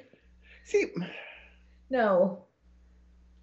see, like I was quasi into Radiohead. Sorry, I was going to say quasi into Radiohead. I was like, no, I think what I actually mean is I like the bands. That was it. Okay. I would concede that anybody can like Radiohead up until a certain age, and then you're just a twat. I think that you have to be a certain level of shit and angsty. I will split hairs with you. I think that you can also be a certain age and still like Radiohead because you liked Radiohead at a certain age. Nope. Does that make sense? Nope. Then you're twat by proxy. Twat by proxy. Senior twat. Senior twat. Aw, please, senior twat is my father. Senior twat is my father.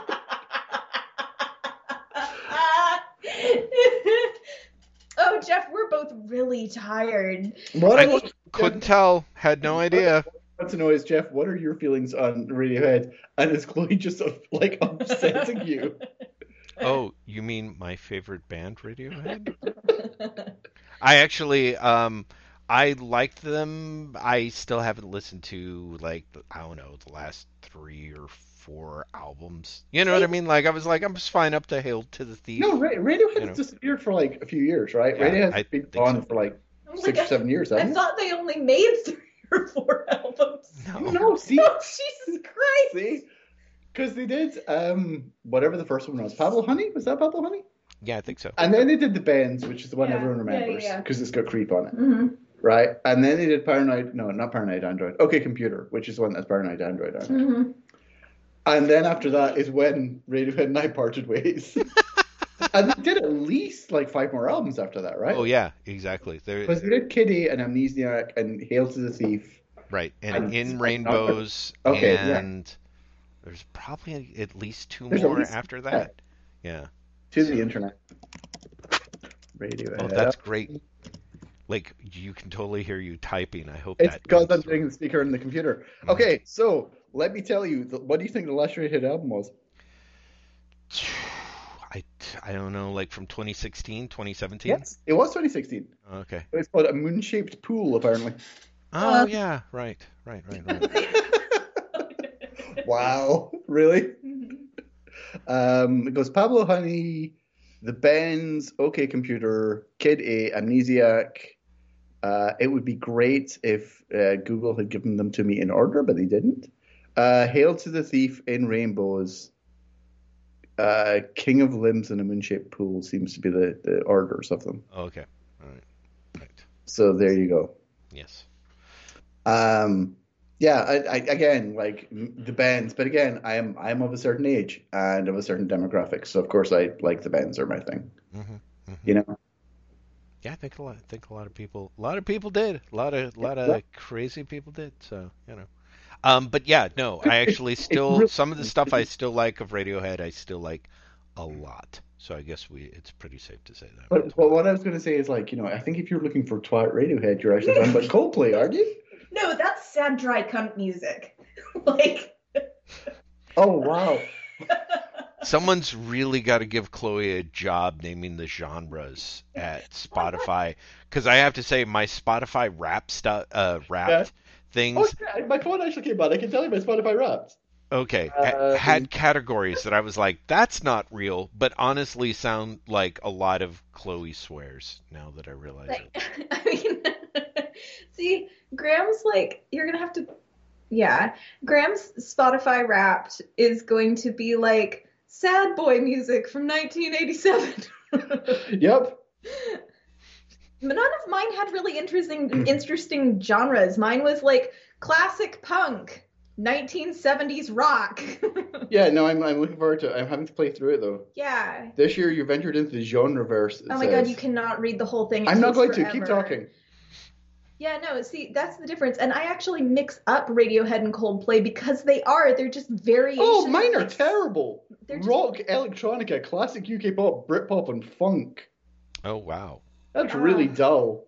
Well, they all sound dull when it's the genres like that. Mine's country rock, singer-songwriter, alternative rock, disco, and traditional country. And I'm like, where's the pumpkin fuck up love, or Where's the whatever. pumpkin fuck up love? Hmm. As a genre. So, yeah, it's just not. It was. I'm also being distracted by hearing myself through your guys' speaker here, so I'm gonna have to. I literally don't even remember what my sentence was. It was about bitching about Spotify. Well, so Graham, your top song? Oh, see, I put it off already. Oh, hang on, I can find the top song just by opening the web browser version. Oh my god, you're just doing the most old man thing right now.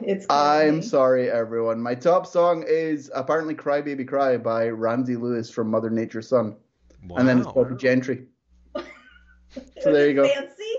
It's Okolona River Bottom Band. Okay, that's a good one. And then Join the Dots by Roots Manuva, and then I've Got the Music in Me by Kiki D. There we go. Actually, that was the one when it was Kiki D was on the playlist on your screenshot that I was the one where you're that's like, Graham. Yeah, yeah, totally. Yep. Yeah, I also think that my top songs for the year has actually changed since the time I looked at it, but there you go. Yeah, the Cry Baby Cry version is great for people who like the Beatles, but wish that it sounded like elevator music from, a weird psychedelic 60s that didn't actually exist.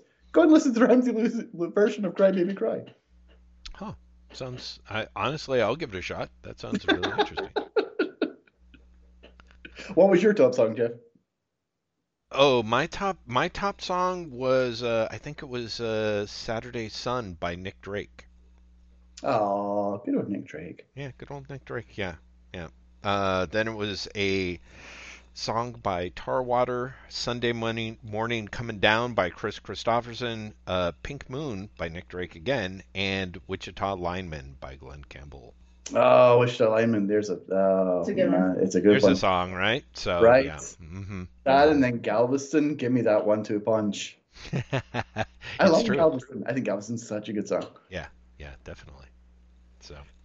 Once again, listeners, you're listening to a show about comics. Yes, just so you know, comics, Glenn Campbell songs, some serious Radiohead slagging, and preferred serial killer miniseries of choices. So go for the other one. He's not a serial killer. He's a serial manipulator and pedophile. Pathological liar. Yeah. Switch it up is what we're saying. Switch up your Switch it up, yeah, exactly. They don't have to be murderers. They can do other things. And they can be creepy gaslighters. I think that really opens up the field. So. The Creepy Gaslighters was one of the leading bands from the punk explosion of the 1970s in the UK. It definitely sounds like a cover band that somebody tried to put out an album on 4AD. It's a Kim Fowley band. Do you know what I mean? He was like, yeah, I've got a new girl band put together now. They're called the Creepy Gaslighters. Honestly, if the Creepy Gaslighters was a girl band, I'd be like, okay, I'm definitely picking up this album. That would be great. Something else we watched this week was the documentary about Kathleen Hanna, which was my god, amazing. Yeah. Have you seen it? It was so good. I have not seen it. It's really good. Yeah. And Graham made a face at me because I was like, I know this is directly in contrast to the entire point, but Kathleen Hanna is still really hot.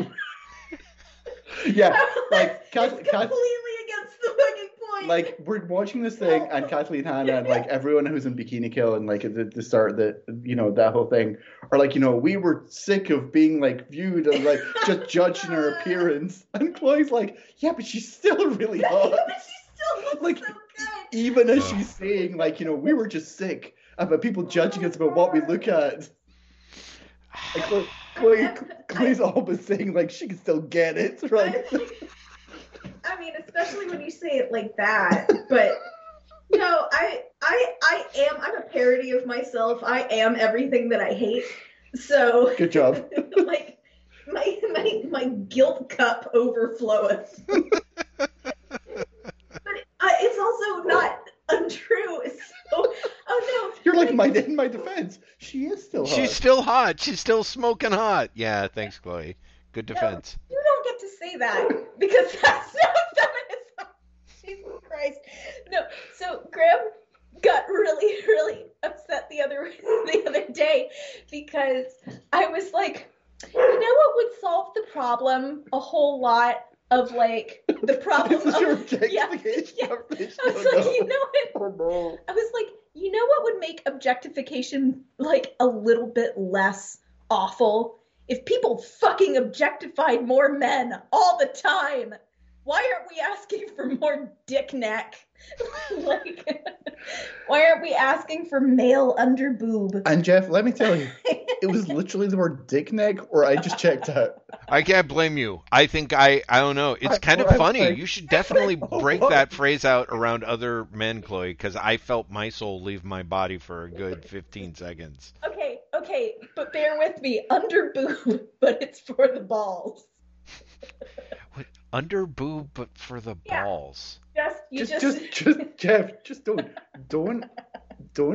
I was gonna say rise to the occasion, and that honestly feels like it's an innuendo. Yeah, don't go there, Graham. Wow, huh? I'm just trying to figure out what you would call the Don't.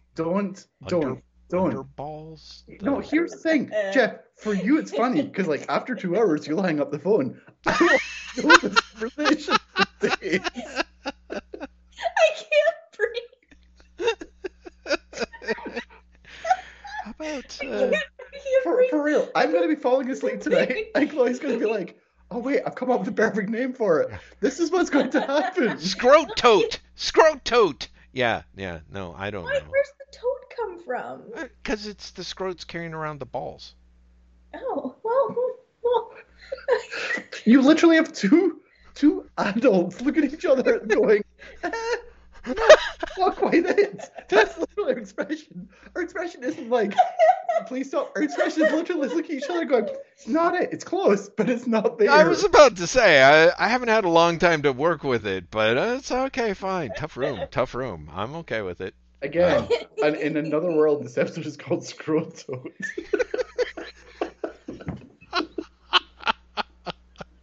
It's not this world.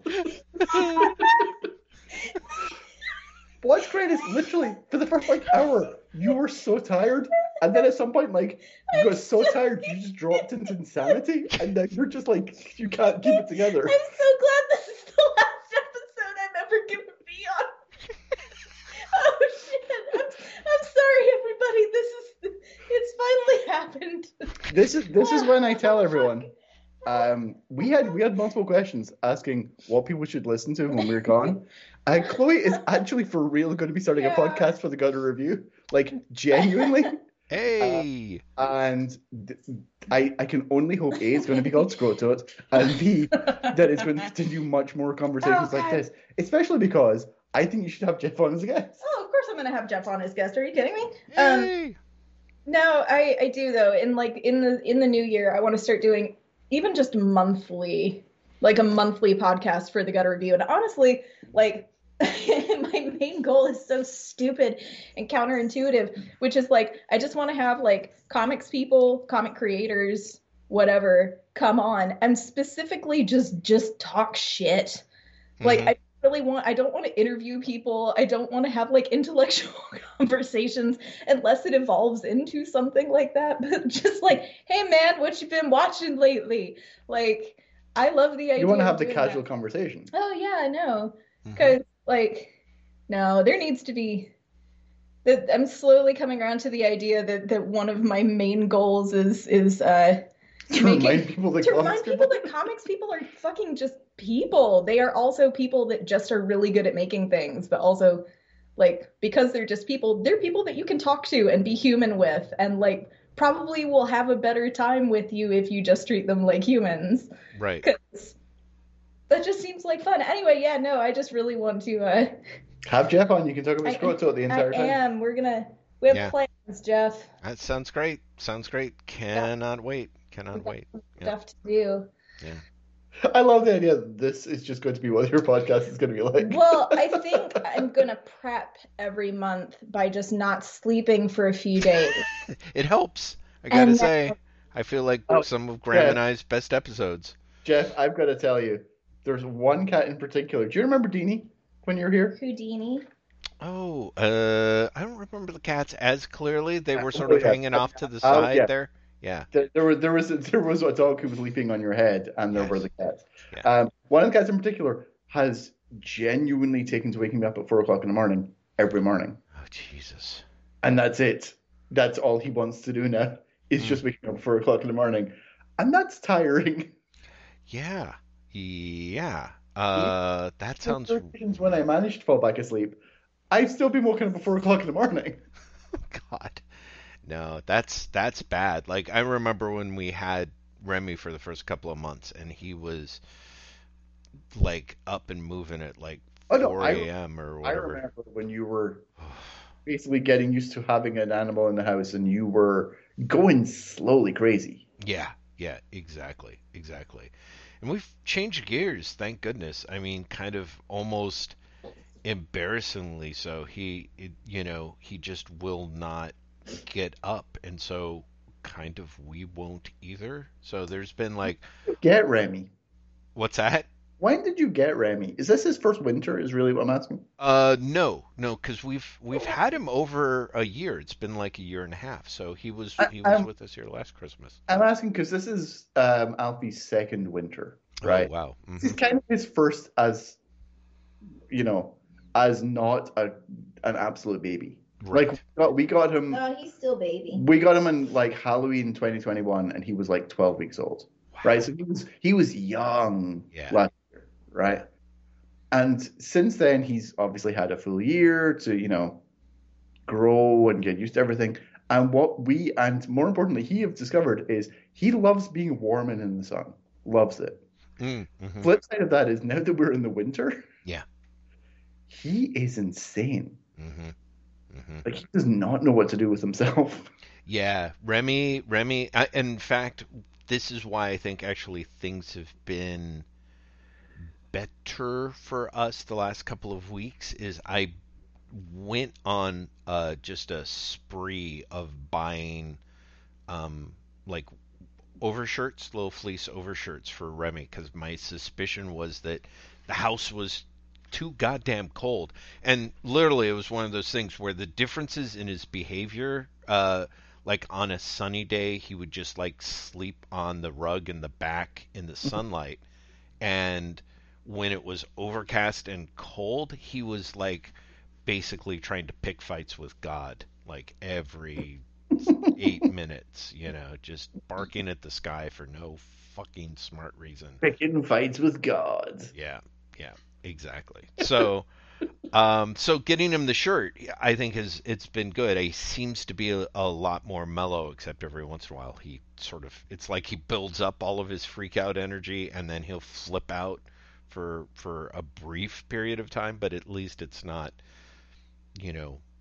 3 times an hour for 6 hours, So it's yeah, having pets is amazing things that way, right? Because it's just like you got to figure out what the hell is going on without them really telling you in anything but maybe the most subtle ways. Maybe they're telling you, you know what I mean? Like, so I don't know. Again, I feel like that circles back to, Alfie's dick just falling out and then like all of us freaking out. And I just remember him like really kind of hunched over and just being like, I'm sorry, you guys. But I couldn't tell if it was that or he's hurt or he didn't like the attention or what was happening. But like, I don't like this. And we're like, what is this?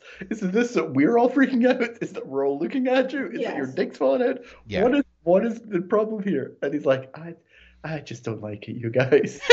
Totally. I'm just not. No, I don't like this. Yeah, totally. If only we could all be like that, right? Where we're just like, no, no, that's not no. Yep. Jeff, we are approaching something close to 2 hours. We're like at the 140 mark or something. I think so. Close enough. Well, what I was going to ask is before we wrap it up really quickly. Yeah. We sort of completely drifted off of what you're reading. Mm-hmm. Right. and I'm going to slightly return back to that, in that to close a loop that we had from, I think, the last episode, last week, what we did. DC Universe Infinite Ultra has added the Vertigo comics now. Yes, it has. Do you think that's going to get you reading DC Universe Infinite Ultra more? So here's the thing: in the alternate world where we weren't all kind of like tired and goofy and punch drunk, I think there would be a lot of and maybe my comics reading list thing would be a real lead into that, because what I have noticed now that I'm on several different streaming services, part of the reason why Manga Plus ended up dominating was, on the one hand, I could read the app on my phone. I mean, for whatever reason, I was reading like really disposable manga, and I was like, okay, it's fine. And I think there's a way in which manga, which is black and white line work for the most part, was easy to read on the phone in a way that I'm not necessarily sure that DC or Marvel books are. But the big plus for Manga Plus, no pun intended, is you open up the app and the first thing it shows you is like the 12 titles that they've uploaded for that day, right? Yeah. And it became, between that and the commute, it became super easy of like, okay, I'm getting on the train, I'm opening up this app, and like there's 12 titles. 3 of these are ones that I read, and maybe I've got some time left over, I'll start a new one. I am not as, I think that Marvel Unlimited used to have a pretty decent search function, and I think it's mostly trash. And I think DC UI, the DC UI interface is bad. I actually did a search, ironically enough, with an idea of putting together a reading list for something that I was thinking about maybe pitching a certain web comics publisher person who has a nonprofit site who might be on this podcast. And it was a fucker of a search. Like, it just really was. I was searching on something so specific, and they were giving me stuff like, I'm like, no, this character wasn't in 200 issues of Superman, and it's just You're doing a Babel reading list. What's that? You're doing a Babel reading list. No comment at this time. No comment, and I'm editing that out of the podcast. So I think that, and so like when DC UI Ultra was like, I was like, holy shit, look at all this stuff, and it literally was so much stuff that dropped that they could not, like, couldn't put it on the front page. Yeah, their little keep scrolling new just gave up on you after a certain point. It still had barely touched it. But when I started searching on shit, it was just terrible. So I don't know. Like, DC UI Ultra and Marvel both have staggering like 35,000 plus comic collections each. And there's just times where I feel like I have such a difficult time figuring out my in. You know what I mean? So what I wish DC UI did, and it doesn't, and it kind of kills me, is I wish you could allow you to share or make public your reading lists. Yes, right? Right? Yeah. Because, like, I like making up reading lists in DC Universe. Because there are times where either I want to read, for example, I think I said this before, I was reading the reboot Legion of Superheroes. And that runs across 2 comics. Wow. Right? Which then, because it's Legion of Superheroes and Legionnaires are 2 different titles. And literally it's part 1 in one and part 2 in the other. And that was the publishing format for like 5 years. Right. Right? So I made a reading list. That was fine. And then I wanted to share that list, and I couldn't. Right? Which is so weird. Like, they have a DC community. Yeah. And the fact you can't share a reading list is really infuriating. Yeah. The other thing that's super weird is I think you should search for the Invisibles on DC. Because Invisibles was published as 3 series, right? Right. It's not on there as 3 series. It's on there as 1, which includes all 3 volumes in order. It's on down there as The Invisibles, and it goes through volumes 1, volumes 2, and volumes 3 in publication order, That's not bad. which is kind of great. But I wish they do that for everything else. Yeah, right? No, Do you know what I mean? it's really hard. So all of which is to say, I mean, the other thing is like honestly, Manga Plus has a lot of the same titles that's on the Shonen Jump streaming service, which Mhm. is subscription, and I actually do pay for it. It's just a pittance, and I just find myself preferring it on Manga Plus. It's a simpler interface, and it allows some real basics like favorite this and favorite that, and there's no way to really pin stuff, and it's both Marvel and DC. They've they've got the service there, and I just really wish they had people who had serious kind of UI chops to figure out how to explore Right. it. Yeah. I did appreciate that there was a section on DC UI that was called The Last Word. Did you see that? Is that still up there? Yes, it's literally just things with last in the title. Yeah, exactly, right? The Batman The Last Night and stuff. I thought that was really funny. But Yeah, the Lobo, the last, whatever his name is. yeah, exactly. So Yeah. um so I mean, in a way I think there's hope for that. I feel like they have those things in there. It's just I don't know, There's you know.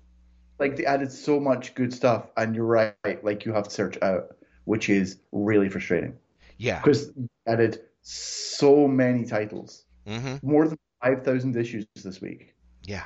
and it's just really difficult to find it. Yeah.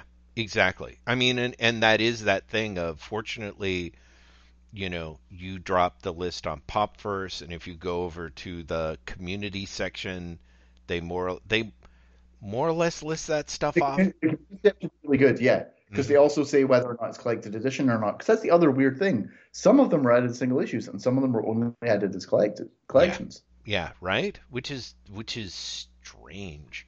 Yeah. So yeah, I mean, honestly, it's a real it's a good question. It's a real head scratcher.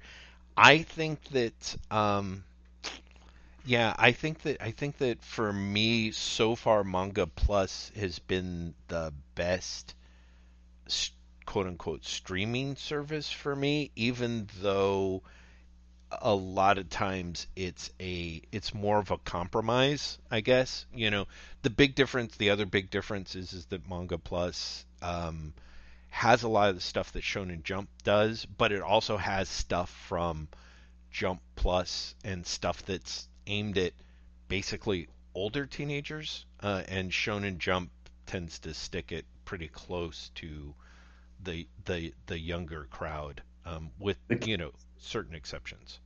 So, Yeah. um, so that's it. Yeah, that's kind of it. And then the weird part is I will find myself turning around, like for example, Doctor Strange Fall Sunrise, which I purchased that came out this week. You know, someone shared a page and it's Trad Moore doing a Doctor Strange comic, and I was like, yeah, I'll plunk down for that, even though Yeah, part of yeah, me is like, yeah, you know, because I want to see it. Wait 3 months, or you could just get it now. Yeah. Yeah, exactly. So Yeah, like I bought all of Judgment Day, you know, mm-hmm. just because like I wanted to read it, and I read the first issue in like genuinely for work. I read the first issue being like, I should, you know, read this. It's a crossover book. Like I should stay up to date with this. And enjoyed it so much, I was like, oh, I'll buy the second issue, and then ended up buying the whole thing because I was like, yeah, this is just good. Mm-hmm. This is good comics to support good comics, you know. Right. Yeah. Right. Yeah. You're like supporting good comics. This is what I'm into. Yeah. Jeff, Mm-hmm. we are almost at 2 hours. Should we wrap it up? Yeah, I think so. It's a little bit of an oddball ep, but I am believe me. I like that our second last episode is an oddball ep, don't you? Yeah, I You're do too. welcome. Says the oddball. I fucked Yeah. it. Exactly. Next week we're doing our final drog, and we're doing Day of Chaos, which I already know what Jeff thinks of it because we talked to each other last week when we weren't recording. That's right. Although that being said, I'm kind of curious because I'll probably reread it by the next time, and part of me is a little scared that I'll be like, on reread, it's, you know what I mean? Because it's such a. I'll mind you what you said when you first read it. Then. Well, no, right? Yeah, please do. I'll bring you out of your shell. But it's Final Rock next week, and then after that, it's the final Wait What, which again, I suspect is going to be really weird for both of us. Yes. And also don't know what it's going to be like. Right. I think it's going to be a very strange experience for us to record, but also we may not have anything to say, if that makes sense. Well, I will have it may just be a regular episode, and then we're like, oh God, I guess we're done. Right, exactly, and then that's it. Yeah, we'll see. I mean, I'll have two episodes of My 4 manga prepared. Sky, who is a listener of the podcast, sent us the My 4 webcomics challenge, and I had written them and said like, hey, I think we're going to do this tonight. Can you figure out a way to get us an answer? And then I didn't, so we didn't do it. So hopefully I can avoid spoiling myself so I can play My 4 webcomics. You could also just show me up for the fool that I am, and you know the answer. I don't know. I'm genuinely curious what the next and last Wait What is going to be like. Yeah, it's very strange. I have to say I wasn't sure what this episode was going to be like either, and it wasn't quite like what I was expecting. So. Yeah, I do think I think this one was weirdly mellow, like unusually mellow. Mm-hmm. But honestly, I think that comes from Chloe and I both being really fucking tired. Yeah, you guys are. But also, I think that you're matching us in terms of energy today. Yeah, that's probably true. I think there's a chunk of that. I definitely had such a long week, and today itself was so errand filled that by the time I got here, I was like, okay, I can probably just sit here and listen. So, and again, part of it is I suspect I probably will revisit more of we talked about having a best of list for our final episode, and I suspect we'll want to do that as well. So I feel like there's enough. What's that? Sorry. I was going to say I'm convinced that you and I were going to talk about the Zoe Thorogood book tonight. Oh yeah, we were. Didn't. Yeah, absolutely. Yeah, so we have to because I watched Bo Burnham's Inside. Yeah. Yep. Oh. So. Damn it! Yeah. All right, I'm looking forward to that conversation. I really am. I'm putting a timer on it. No. We'll do it next episode. Yeah, it'll be fine. There will be show notes up for this episode at waitwhatpodcast.com by the time you hear this, because Jeff is very, very organized. You can also check us out and say, I don't know, good riddance to you. Good riddance, you rubbish. At Wait What Podcast, Jeff is on Twitter at Lazy Bastard, LAZYBASTID. I am at Graham M, at GRAEMEM. And you are? Oh, I'm at Punk Rock Mom Jeans, PUNKROKMOMJENANS, but also at the Gutter Review. Yes, at the Gutter Review. The is part of it. Gutter. I keep gutter. Like THEGUTTER REVIEW. Did I have to think while spelling out a review? Yes, I did. Yeah, you did. I got to say, I really wish that I was as a fan of sitting and editing and going through audio files, because it would be delightful to have a Graham McMillan spelling montage for our final episode. It would be just delightful. EFG. LMNOP, QRST, UV. What in the fuck is happening? I'm giving him all the letters so he can just edit. Oh boy. That's beautiful. Thank you, Graham. I wish I could do that but I won't. But listeners, if you really want to put together a Graham McMillan spelling soundboard, here's listeners, if you really want me to spell a word, then let us know for the last episodes. Oh, that would be great. Oh shit! I'll spend like 5 minutes reading out words and spelling them. Fuck. I'm taking advantage of this. I'm putting together a list this week. Say Irish wristwatch. I will also take requests say Irish wristwatch. I've just been told That was by much the manager. better. Yeah. What was the other one? Irish wristwatch. Purple burglar alarm. Purple burglar alarm. Purple burglar alarm. Yeah, that's Purple burglar alarm. Purple burglar alarm. This is from the same period where we learned that if Americans say space ghettos, then they're saying Spice Girls in Scottish. Space ghettos. They're saying Spice Girls in Scottish. Space ghettos. Yeah, it works. Jeff, would you say space ghettos?